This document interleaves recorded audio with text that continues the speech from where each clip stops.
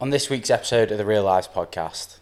Just launch. That's something that I've always believed. Just launch. And it's like, and if not all your team members have that same perspective, like your company is going to fail. You don't take a lot of actions because they're based off of like your past traumas or past experiences, or even just saying like, someday I'll do this once I have money.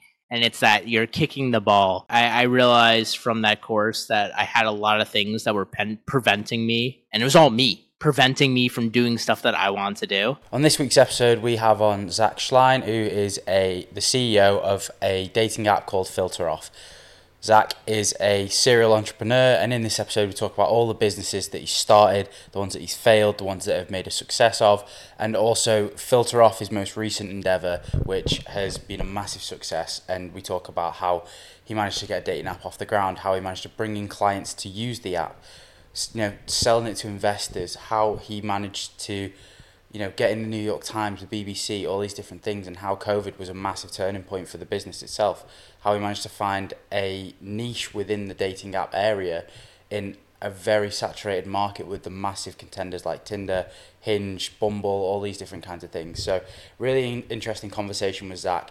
So I hope you enjoyed this one. And yeah, you can find all his links down in the description below. So go follow him wherever and go use his app if you're single, because, why not? So yeah, enjoy the episode with Zach. Okay, Zach, so tell us who you are and what you do. Yeah, first of all, thank you so much for having me. My name is Zach Schleien. I'm the CEO of FilterOff. FilterOff is a video speed dating app, and we also offer matchmaking. Amazing. Thank you for coming on as well. I really do appreciate your time.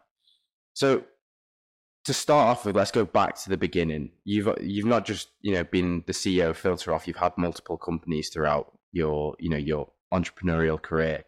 So at what point did you realize that you had this sort of entrepreneurial edge compared to most people that you then wanted to fulfill as you got out of college and things like that? Yeah, I mean, I kind of had my first taste of entrepreneurship my senior year of college at Syracuse. I was doing a project that ended up turning into a business. And after starting that, I fell in love with the opportunity or the possibility to create outside of the classroom something that I was passionate about, and it was just so much fun. And it kind of got all my creative juices going. It was just like everything that I enjoyed when it came to building companies. What was it that made you want to start that first venture? To help students. It was a startup to help students find job opportunities or gigs. And it was just like, this is something I wanted. So that was kind of been the premise of everything I've built, is like stuff that I think would be useful for me, or stuff that I want to build for me. Yeah, I suppose it gives you purpose then, doesn't it? Because if you see a gap that you think would actually work in the market, then that you would actually use, then it makes everything probably much easier to continue to do it. Because I get, in terms of like market research, you already know that you want it, if that makes sense. So Yeah, it probably 100%. makes it a bit easier to follow through with it. Yeah, I mean, listen, I've also done projects that I stopped working on very quickly. So I think it's super important to do something you're passionate about, and because you're doing these things for the long run. They're not like 1 month gigs; they're 5 years, oftentimes, or much longer. How did you take that big step then into that first entrepreneurial venture, where you're probably sat there thinking about how everything can fail, how in 6 months you could have lost all your money?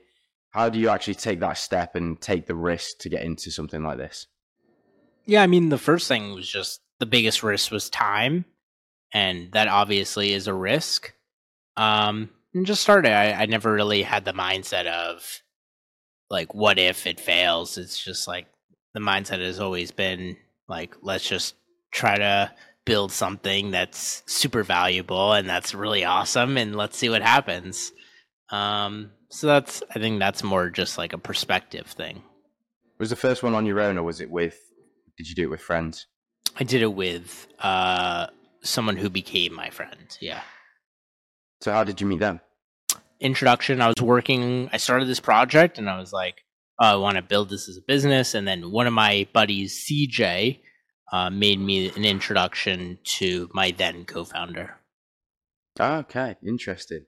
So what made you want to bring them on board? At the time, they were also passionate about it. They seemed like a good guy, and I couldn't do it alone. So I think it's more fun to do it with someone. So that's why. What were some of the mistakes that you made early on with that first company that you made? Yeah, I mean, some of the legal stuff I would have rewritten. I ended up having a partner breakup, so would have done some things differently. Also, just launch. That's something that I've always believed. Just launch, and it's like, don't shoot for perfection. And I think if your team members, and it ended up being the three of us, and if not all your team members have that same perspective, like, your company is going to fail. So, yeah, there's definitely some flaws there. So, you said there, obviously, there was a breakup involved in the middle of this whole thing. It was with Begin You, is that right? Am I saying, yeah? So, how did that affect you, and how did your performance change? How did your ability to, just get daily tasks done as a result of that affect the business? Yeah, I mean, when we had the partner breakup, it was kind of the demise of the startup. But yeah, it definitely impacted me. It was like a breakup. And it was not a breakup that I wanted. In hindsight, it's probably a great thing that it happened, though. Because again, if you're not on the same page with the person you're working with, that is not something you want to do for the long run. So for my own mental health as well, probably the best interest. And also get opportunity cost, right? By working on something that's not and I put right in quotes, it's an opportunity cost to not be working on something else. Makes sense. So why did that happen? Was it just a difference in opinions on the way you wanted the business to go? Was it just they wanted to try something new, or what was going on there? Yeah, I don't want to get into too many details there because I want to be respectful of their privacy, but I mean, totally different ways of conducting a business. And for me, I believe always to do it one of integrity and doing the right thing. And I did not see eye to eye with that. That makes sense. So how was it then from that, obviously, that breakup to when you just stopped with the business and, moved on to the next thing? Yeah, it was pretty quick to move on to the next thing. And the next thing that I worked on was a muffin company, and ended up partnering with my mom on that. It was a paleo muffin company. So like health and nutrition was and still is extremely important in my life. And I wanted to build a company that provided a meal replacement muffin. Where on earth do you come up with the recipe for this? How do you deal with distribution? Because obviously, if you get a few clients on board who are willing to sell it, you need a lot. So then, if it's just you and your mum, like how do you balance all that? How does a working relationship like that with your parent work and all those things? Yeah, it was definitely. I mean, our relationship probably changed in some ways, where we spoke a lot about business, but it made us a lot closer. My mom actually has passed away since then, but like that was such an amazing experience I had with her, and it was so special that I was able to do that with her. So yeah, I wouldn't trade that in for anything. But she built the recipe. She made the recipe. She was just great at like baking, cooking. She was just awesome. And then I did the business marketing side.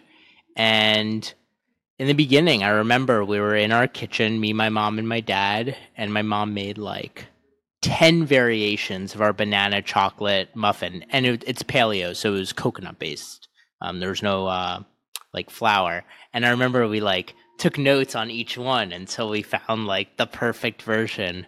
And then based off that banana chocolate, she made an apple cinnamon, and she also made a chocolate zucchini muffin as well, with like a certain texture that was similar to the banana chocolate. Amazing. Where did you even start in sort of trying to distribute all, you know, these products, and how did you get the clients on board to actually, you know, want to buy them and sell them to their customers? Yeah, so in the beginning, so we didn't know if people wanted it. I thought it would be helpful, but I turned to Kickstarter. So I launched a Kickstarter campaign. For anyone who doesn't know what Kickstarter is, it's crowdfunding. And we ended up selling a lot of muffins. We hit our goal. I think it was around $5,000 of selling muffins, and I ended up getting Serve Safe certified, as well as my mom. We literally baked in a test facility and shipped these muffins. So, A, we wanted to do it in test facility because it was legal, and B, that they could bake so many more product than doing it from, let's say, your home, where you only typically have one oven. Because we had to pump out hundreds of muffins, close to 1,000 muffins. So yeah, that was a fun time. I realized I kind of hated baking, but I had to do it. Because customers were paying. But from there, after we fulfilled our orders and realized, okay, we have product market fit, people want this, we found a manufacturer test facility. And then we partnered, we had like a deal with UPS, and yeah, we were shipping across the country. Have you always had the confidence to just do these things? Like, because it's something like that, you can obviously overthink it and think, oh, well, no one's going to want it. And obviously you did the Kickstarter, but still after, like, getting a client on board is still a completely, you know, can be a grueling task to get them. So how do you have the confidence to keep pushing through things, even if you may be second guessing yourself and second guessing the product that you might be trying to sell? Yeah, I mean, growing up as a kid, I wouldn't say I was very confident at all. I think just doing quite a bit of like personal development courses. I took one when I was 18 called Landmark Education, which was definitely probably the most pivotal thing in my life, aside from having great parents and a really great brother. So aside from those, I would say that course had made the biggest difference in my life in terms of kind of you realize about yourself, and I'm talking for myself, and I'm sure others can resonate, is like you don't take a lot of actions because they're based off of like your past, based off of like past traumas or past experiences, or even just saying like someday I'll do this once I have money. And it's that you're kicking the ball down the road around someday. So yeah, I realized from that course that I had a lot of things that were preventing me, and it was all me, preventing me from doing stuff that I want to do. So yeah, I think you realize you don't have to play the victim, or you don't have to, and take responsibility. The stuff that happened when you were 14-year-old isn't going to happen necessarily now. It's just like, it was a shitty situation. It was a bully who's a shitty person, but like you don't now have to walk around with that and think of yourself still like that as I guess at the time I was 18. So it just really kind of gave me a lot of, I don't even want to say confidence, but it was a kind of like starting fresh. I was like, wow, like I've been holding myself back, and it was like the world's my oyster. And I realized like you can create kind of anything. Obviously, if you want to be a basketball player, height has something to do with it, typically. But like to get a skill or do something entrepreneurial, a lot of it is just kind of belief, but also like taking the right steps, like learning new skills. But it's having the right mindset as well. But it's not just like, you can't just say, I'm going to have the right mindset. There's oftentimes stuff behind that. And by thinking that, like positive thinking doesn't work. It's about action, isn't it? It's about action and resolving like previous past traumas in your life that are always going to hold you back. Because you could still take action, but you're taking action and avoiding certain things. So you're taking action, but going down the wrong path. How did you deal with those traumas, and at sort of what point did you realize that actually what may have been holding you back at that point because of such little confidence when you were younger? Did you realize that it was these situational traumas that happened and things like that? Yeah, I mean, from that course, like a lot of these things came up, and I was like, holy shit, like a lot of these things that I'm not doing is because of these like certain events that occurred when I was much younger, and still carrying that weight on my shoulders, which is just like utterly ridiculous. But I guess it's that thing as well, though, that you don't know it. Like, you can't make the connection between the two things unless someone says it. And obviously during that course for you is probably like that sort of the shattered glass moment in your head where you'd like, oh my God, this is what has actually been holding me back for so long.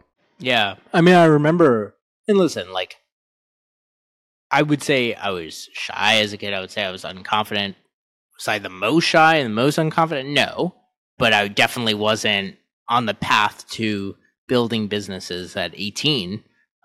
If it would have happened, it would probably be like 40 or 50 when I was more stable. So, yeah, I mean, I think, it just you just got to keep going forward. Yeah. So with that company, how long were you, the one with your mum I'm talking about, how long was that going for? And at what point did you realize that you wanted to move on from that and it wasn't something that you wanted to pursue for, another 5-10 years? Yeah, so we did it for a few years. I would have done some things differently, but it was great learning experience. And I think that's the beauty, is like all these previous companies I ran, and most of them didn't work out. Where like, and I define in this case working out where like it gave me financial independence. I realized like, hey, we should probably stop this because we got rid of our co-packer, the facility. They were just not doing the quality that we're doing. And it was tough. Like, we were producing and getting sales, but not enough for like a major facility. So like these major facilities require like 1,000 units a day, something significant. So it was just quite difficult. And I didn't want to do a full-time job at baking. So we ended up, shutting that down. And then I ended up starting an online mental health community after that. When you're coming to that decision and obviously you're thinking about moving on from the business and stuff like that, what point do you take the plunge? And like, obviously it takes time to think about that kind of thing of moving on and finding something new, but obviously you need an income. So what's your thought process at that point when you're thinking, you know what, this may not be for me, I might need to move on? Yeah, so at the time I had a 9-to-5 at Johnson & Johnson, so I had an income. It was just like there's so many obstacles in terms of like we got rid of the co-packer, we tried to find a new one. It was really difficult to find a new one for the amount of units we're doing, and just got to the point like, hey, we could potentially we may be able to find another co-packer, but like it's going to require a few more years to get this like ramped up. And I think we were both burnt out, my mom and I, and we're like, it was fun. It was a lot of fun, but it was difficult. And we just decided let's close up shop and move on to something else. So why the mental health business? Why did you want to start that? Where did that desire come from?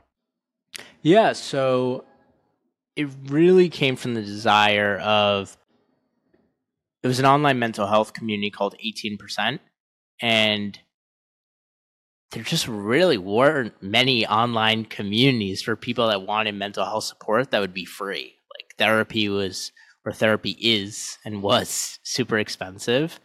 There's crisis lines like crisis text line or national suicide lifeline, but that's for if you're in crisis. What about the people that just want to chat with each other if they have depression or bipolar or an eating disorder? So that was kind of like the gap we filled, and we launched this community, got our first bit of users through Reddit, and it really grew to, I think it was close to like 20,000 members. It was the largest online mental health community on Slack. And yeah, we ended up partnering with a crisis text line. So anyone that was not in crisis would send members our way. So just wanted support. So yeah, it was a really beautiful community, and it saved so many lives. And yeah, it was really, really amazing to work on that. Things like that are so important because, you know, for those people who can't afford to go to therapy, because like here in Australia, it's like I'm lucky enough that through the university where I work, I actually just get that for free. But it can cost $245 for an hour session. And if you're doing that once a week, you know, for the amount that you need to be doing to actually develop yourself, understand past traumas and things like that, you probably do need to be going an hour a week. But most people can't afford to be spending $1,000 a month on something like this because they've got bills, they've got kids and all that sort of thing. So 18%, was it just, so obviously would you create these subgroups of like people who suffer from X or Y, and then they would sort of then be able to just talk about their experience with that thing? Yeah. I mean, typically, so we had like a general support channel where people would just chat, people introduction channel, we had moderators, and then also different subgroups like bipolar, depression, eating disorder. And then oftentimes people would just connect in these groups and then take it to the DMs, and we had like millions of messages. It was wild how active this community was. Did you expect it to get as big as it was? I had no idea. I was just like, so actually, I forgot to mention what also inspired me to build this. It was actually the thing that inspired me was I had a close family friend by the name of Lewis. And when he was a teenager, he got diagnosed with bipolar and schizoaffective disorder. And a few years later, he went for a walk and he didn't come home. And his remains were found near a river. And that's actually what inspired me. I was like, what else? What can I do? So I ended up raising a significant amount of money, and I donated to NAMI, National Alliance on Mental Illness. And I was like, what else could I do? And ended up building this community and it was really targeted to teens. But I would say the median age was like probably like 21. So it skewed really young. It was all ages, but definitely skewed young, especially for people that often were too nervous to tell their family they were going through something, or they, or like they just felt super alone and just didn't have the support. See, that's something that recently I've become a lot more open on with everyone in my life, is like the mental health struggles that I go through and things like that, because there is no, like, because I'm 24, so obviously I'm around that age bracket where it's younger. People don't really expect it. You know, they don't really see, because, you know, to them, like, I moved to Australia, I've got like a life that I really enjoy and all these things, and sometimes you just have to be open and honest. And like, because of that, I've had friends tell me that they experience an X, Y, and Z, and people actually begin talking about things. And it's like, people just need to realize that, like, if your parents find out that you're suffering from depression or anxiety, actually, it's not the end of the world, because they're going to be willing to help you. They're going to be willing to help put things in place to help you get better. But people, like us, especially that young, think that they're the only one, and that they have to isolate themselves to get through this kind of thing, because obviously at 21 most people can't afford to go to therapy, so they end up just sitting with their thoughts, and it stews and gets worse. Yeah, No, for sure. Uh, so when you started that, was this sort of a non-for-profit organization, or were you making money out of this thing as well? Yeah, I mean, so we put it as an LLC just for liability purposes. It was primarily free. We ended up white labeling a course. We sold a few. We had a newsletter. We had a few advertisers, but it wasn't really a money play. It was really just to support people. Um, and then I started Filter Off. 18% lasted about 5 years. And then I started Filter Off, and that was really the first business that I started that allowed me to be financially independent, no longer having to rely on a 9 to 5. The conception of filter off obviously must have been through your experience of online dating using other apps. So what was your experience of online dating through other apps, and where did the idea for the obviously like the speed dating video chat come from for you? Yeah, I mean, the idea, so this is before the pandemic. Yeah, just using dating apps and realizing like this is super inefficient. Like a lot of people don't look like their photos. Oftentimes you get to an in-person date and you realize there's no chemistry. And so I would ask dates beforehand that I met, hey, would you be open to video chatting? And most said no. They thought it was really weird. Some said, hey, I would be open to a phone call. Um, but the ones I agreed to video chat, it was just like, wow, it's a much better experience. I could like see them, I could see their smile, I could hear their voice, I could see if we have chemistry. Um, was it foolproof? No, but it was a lot better than texting. And I was like, why don't dating apps have this like functionality where it's like it brings you to the video chat as the user experience? So that's what we set out to do, my co-founder and I, Brian. Yeah, launched it, not much traction, and then pandemic happened, and everyone who thought video dating was weird no longer thought that. So the sentiment really changed overnight. How did you deal with those early stages where you weren't getting much traction with the business, and what were you doing to try and get the ball rolling? I mean, I was posting in online communities. I was hitting every person on my Facebook. I was just like, yeah, guerrilla marketing to a T. Most of the people that chatted were like, they would ask each other, how do you know this app? And they'd be like, oh, from Zach. Like, it was really just my people in my network. But the pandemic really changed things for us. At what point during the pandemic did you manage to get people on board? Was it almost straight away? Like what were you also telling people when you were obviously trying to pitch this idea of use this dating app over the likes of Tinder, Bumble, Hinge, whatever else there may be? Yeah, I mean, the thing that really kind of blew us up in the pandemic originally was the BBC. So I pitched the BBC. They took the pitch, they did a segment, and it gave us so many users, thousands and thousands of users. And like overnight, it was not like Zach, that's how they noticed that. It was just like, oh, we heard about it from the BBC. So it was super cool to like just have users that didn't know me. And then following the BBC, we got New York Times, which was humongous.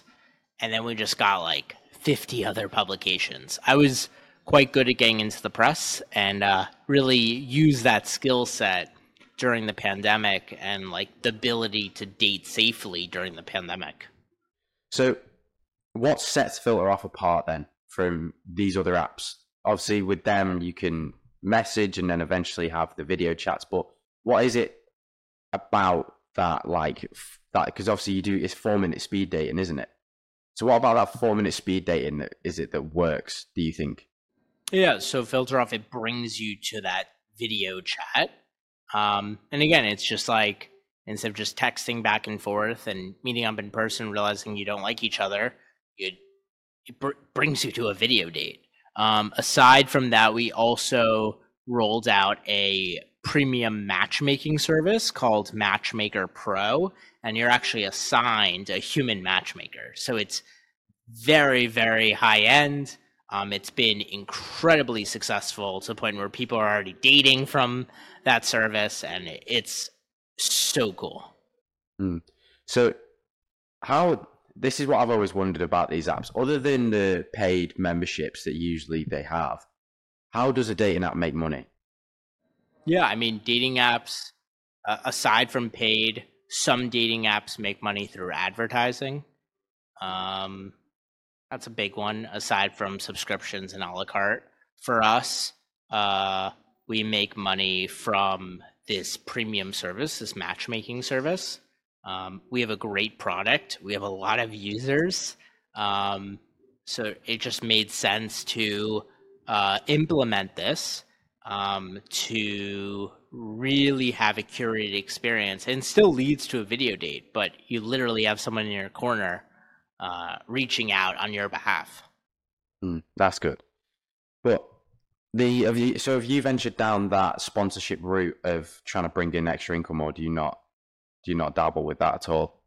Yeah, I mean, we've had some advertisers. I think it's a fine line. Like, if you have too many advertisers, it starts tarnishing the user experience. So the advertisers that we've brought in the past have to align, and like, it has to make sense. Like, I'm not going to bring on like a video game company. Like, that makes no sense. But like, for something that is really aligned, like a men's health brand or product, like that makes sense. Things like that. So it has to kind of fit kind of what our brand is all about. So how do people go? So talk to me about the user experience. So when someone's downloaded the app, they've created the profile, what do they do, and why is it, in your opinion, a better experience than the other apps from that moment forward? Yeah, so you're presented different profiles. If you both like one another, that's kind of, this is where the fun part of FilterOff. Like, if you both like one another, we put you in. We have an AI matchmaker that sets you up on a video date. You coordinate a time, they help you, and then you jump in this video chat. It's 4 minutes long. You play different icebreaker games, and that's really kind of the beauty of FilterOff, is this short speed date, and you get to see someone. You get to actually see a person and not just a profile.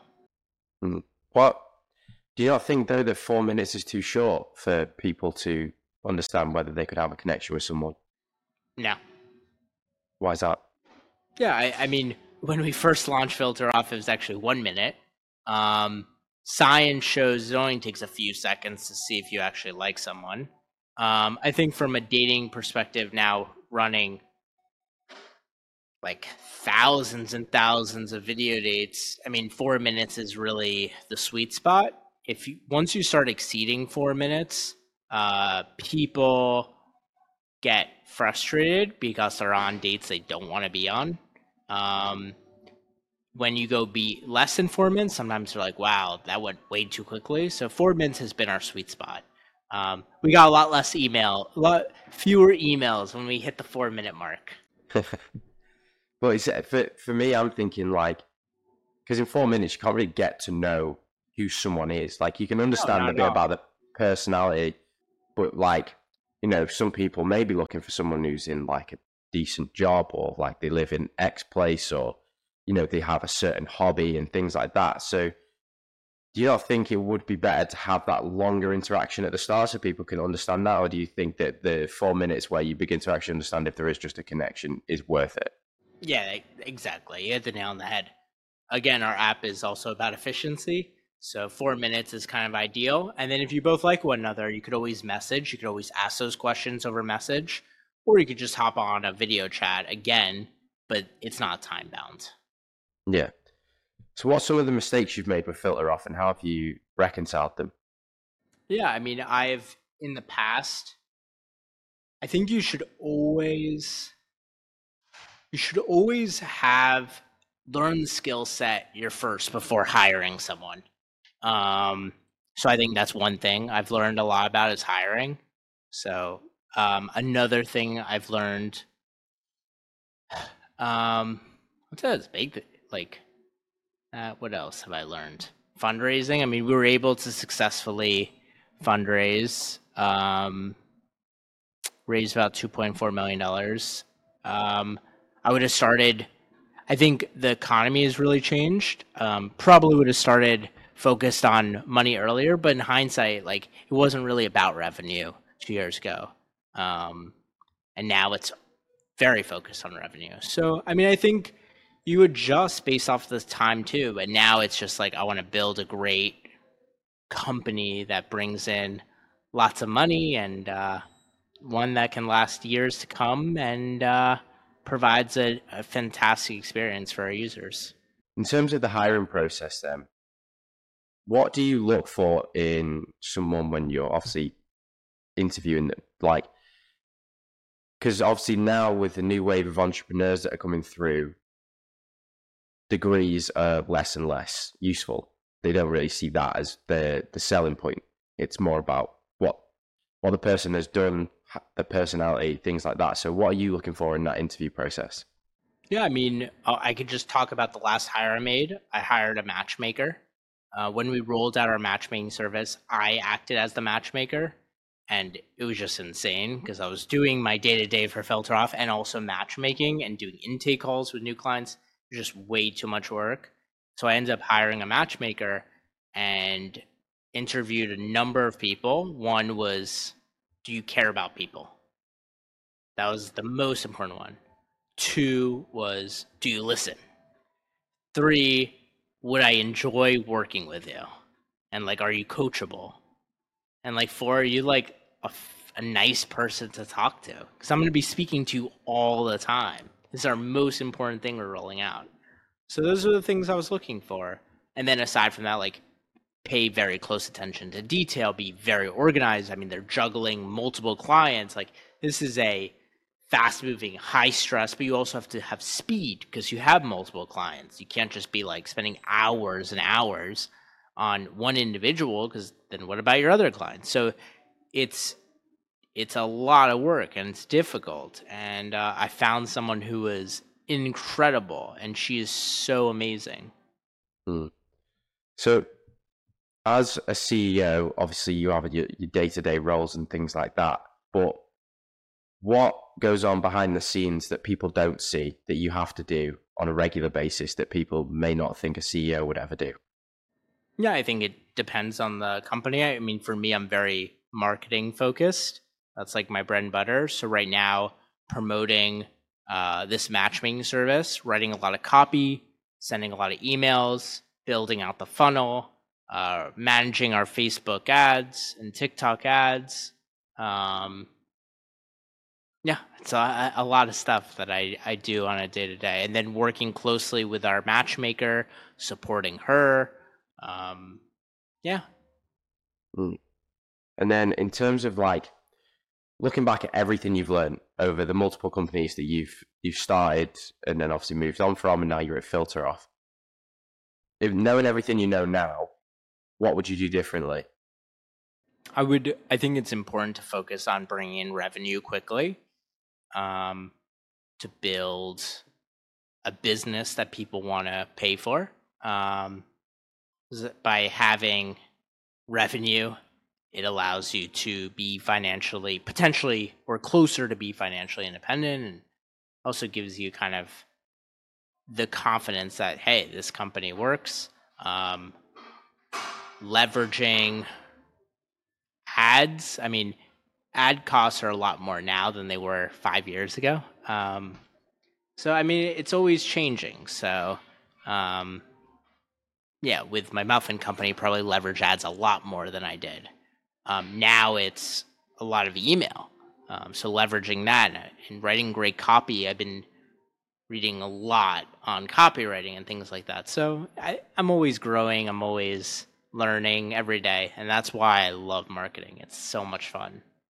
Being obviously a CEO, you're doing a lot of hours constantly. Like you probably consumed a lot of the time by the job that you do. So how do you deal with burnout, and how do you set aside work at times where you absolutely need to? Yeah, I mean, I burn myself out. And when I burn myself out, I stop working. It's like...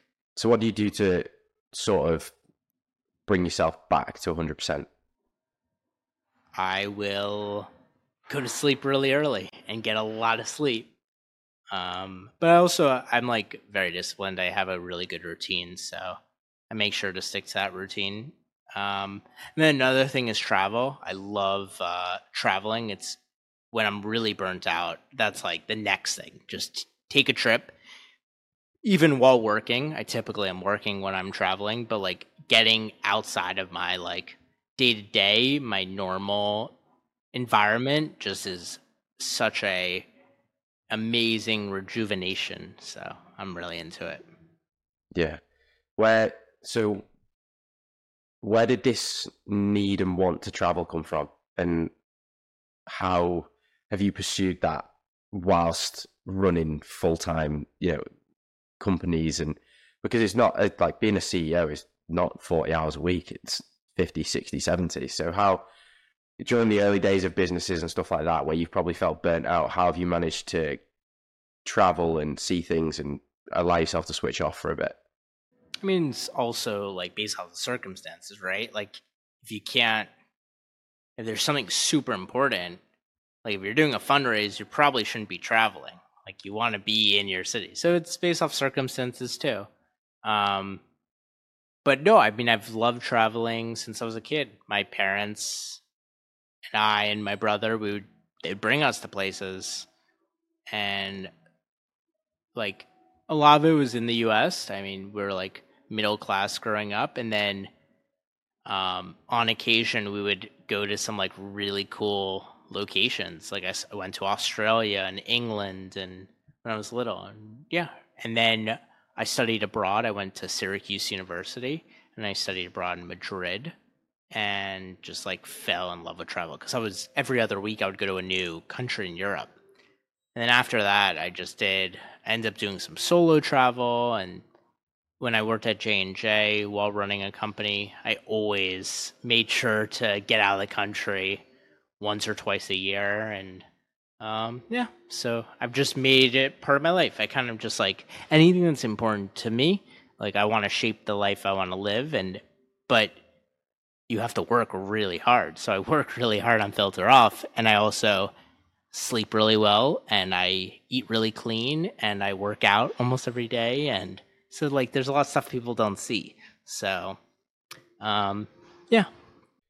So obviously with you say you're working out every day and stuff like that. So on a day-to-day basis, what's your routine looking like? You said obviously you're quite disciplined.